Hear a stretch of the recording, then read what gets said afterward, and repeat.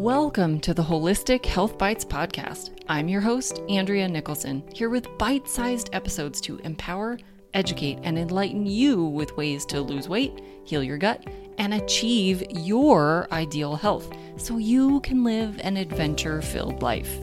Let's dive in. Hey, welcome back to the Holistic Health Bites podcast. Today we are talking all about things that you can do to increase your energy naturally and to keep it high all day long, all the time. So today I'm going to share 5 things that you can do to improve your energy level. Number 1, stop snacking. Think about it. Do you feel more energized after you eat a big meal like after Thanksgiving? No. Food does not provide immediate energy. In fact, eating often makes people feel sleepy and tired and weighed down.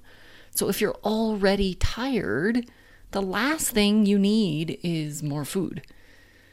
When you do eat, you do want to be sure to eat adequate proteins and healthy fats with every meal so that you are satiated and satisfied between meals, and therefore you won't need those snacks.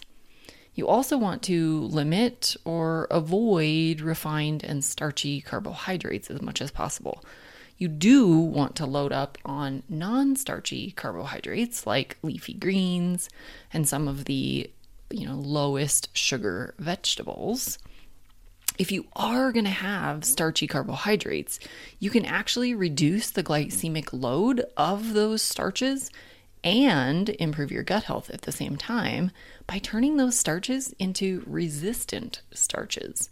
So what you do is when you're cooking these starches like potatoes or white rice, you want to cook them fully and then actually refrigerate them, cool them completely. And then once they've completely cooled, you can actually reheat them before you eat them. The resistant starch will remain. The resistant starch develops in the process of cooking and then cooling the starch. And then this kind of starch doesn't get digested by us, but ends up feeding our good microbes. So this is a great way to decrease the glycemic load, feed your microbiome, and still enjoy your potatoes or rice. Number 2 is eat real food. And you want to be in a calm, relaxed state, and you want to eat slowly. This will help your digestion work properly. Digestion is a function of the parasympathetic nervous system.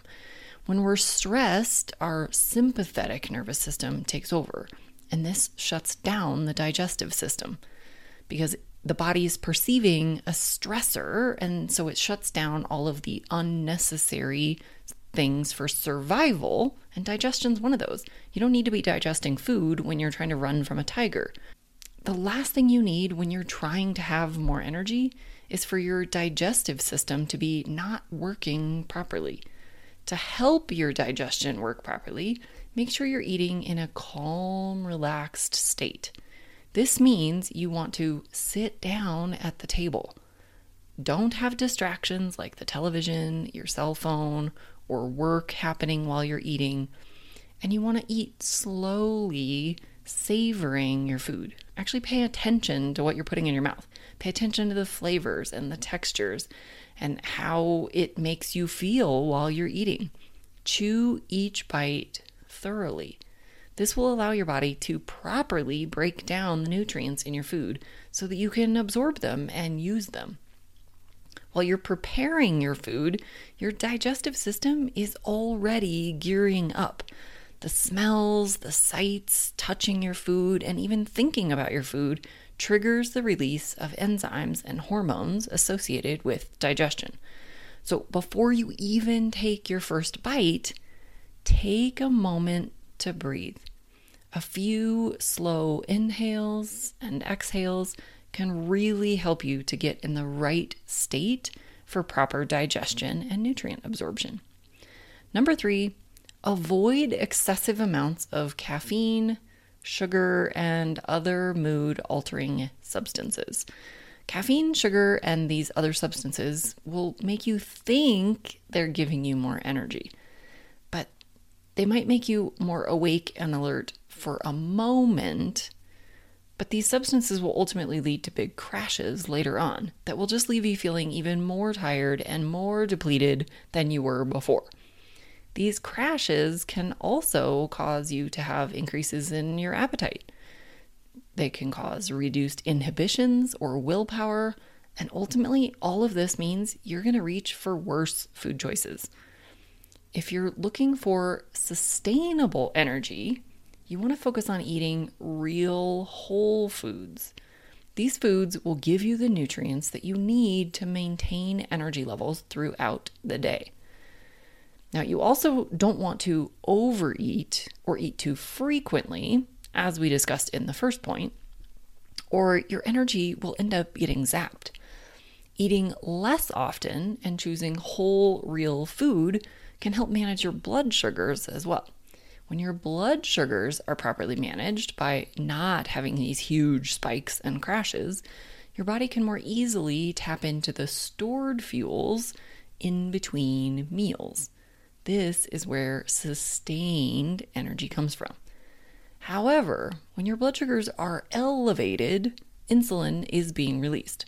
Insulin blocks the body's ability to use stored fuels, and it actually turns up storing fuels. So this not only prevents you from being able to use the fuels in the moment, which is contributing to why you feel tired and fatigued and have low energy, but it's also contributing to weight gain and increased appetite. This is one of the major reasons why we all need to pay attention to blood sugar management. Number 4, go for a walk or do some sort of physical activity. Get your blood pumping. This tip might seem counterintuitive. You're going to burn energy to generate energy?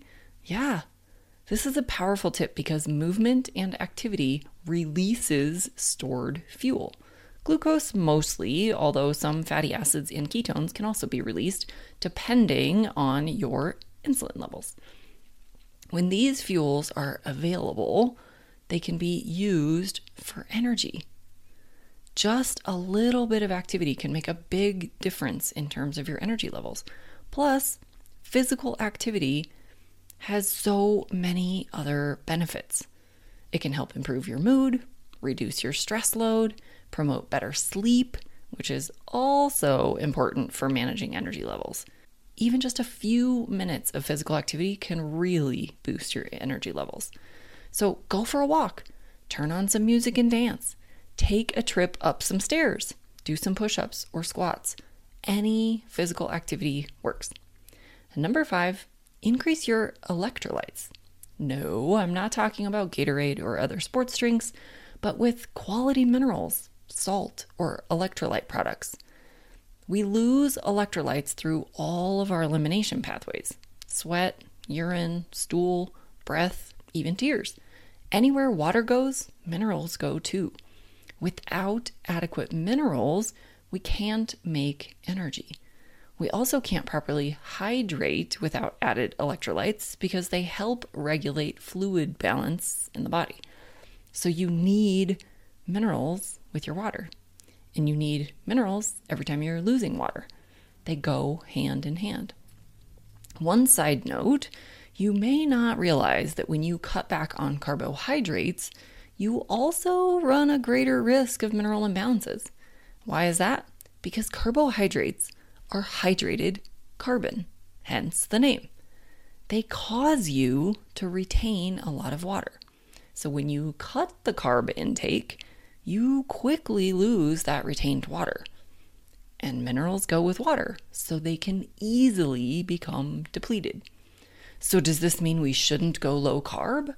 No, it just means that you need to be more diligent with adding minerals back in. When you lose electrolytes, you can feel fatigue, cramping, and other issues. This can be one of the major reasons why people often feel worse when they first go low carb or keto. So-called keto flu can occur. It's because they're mineral depleted.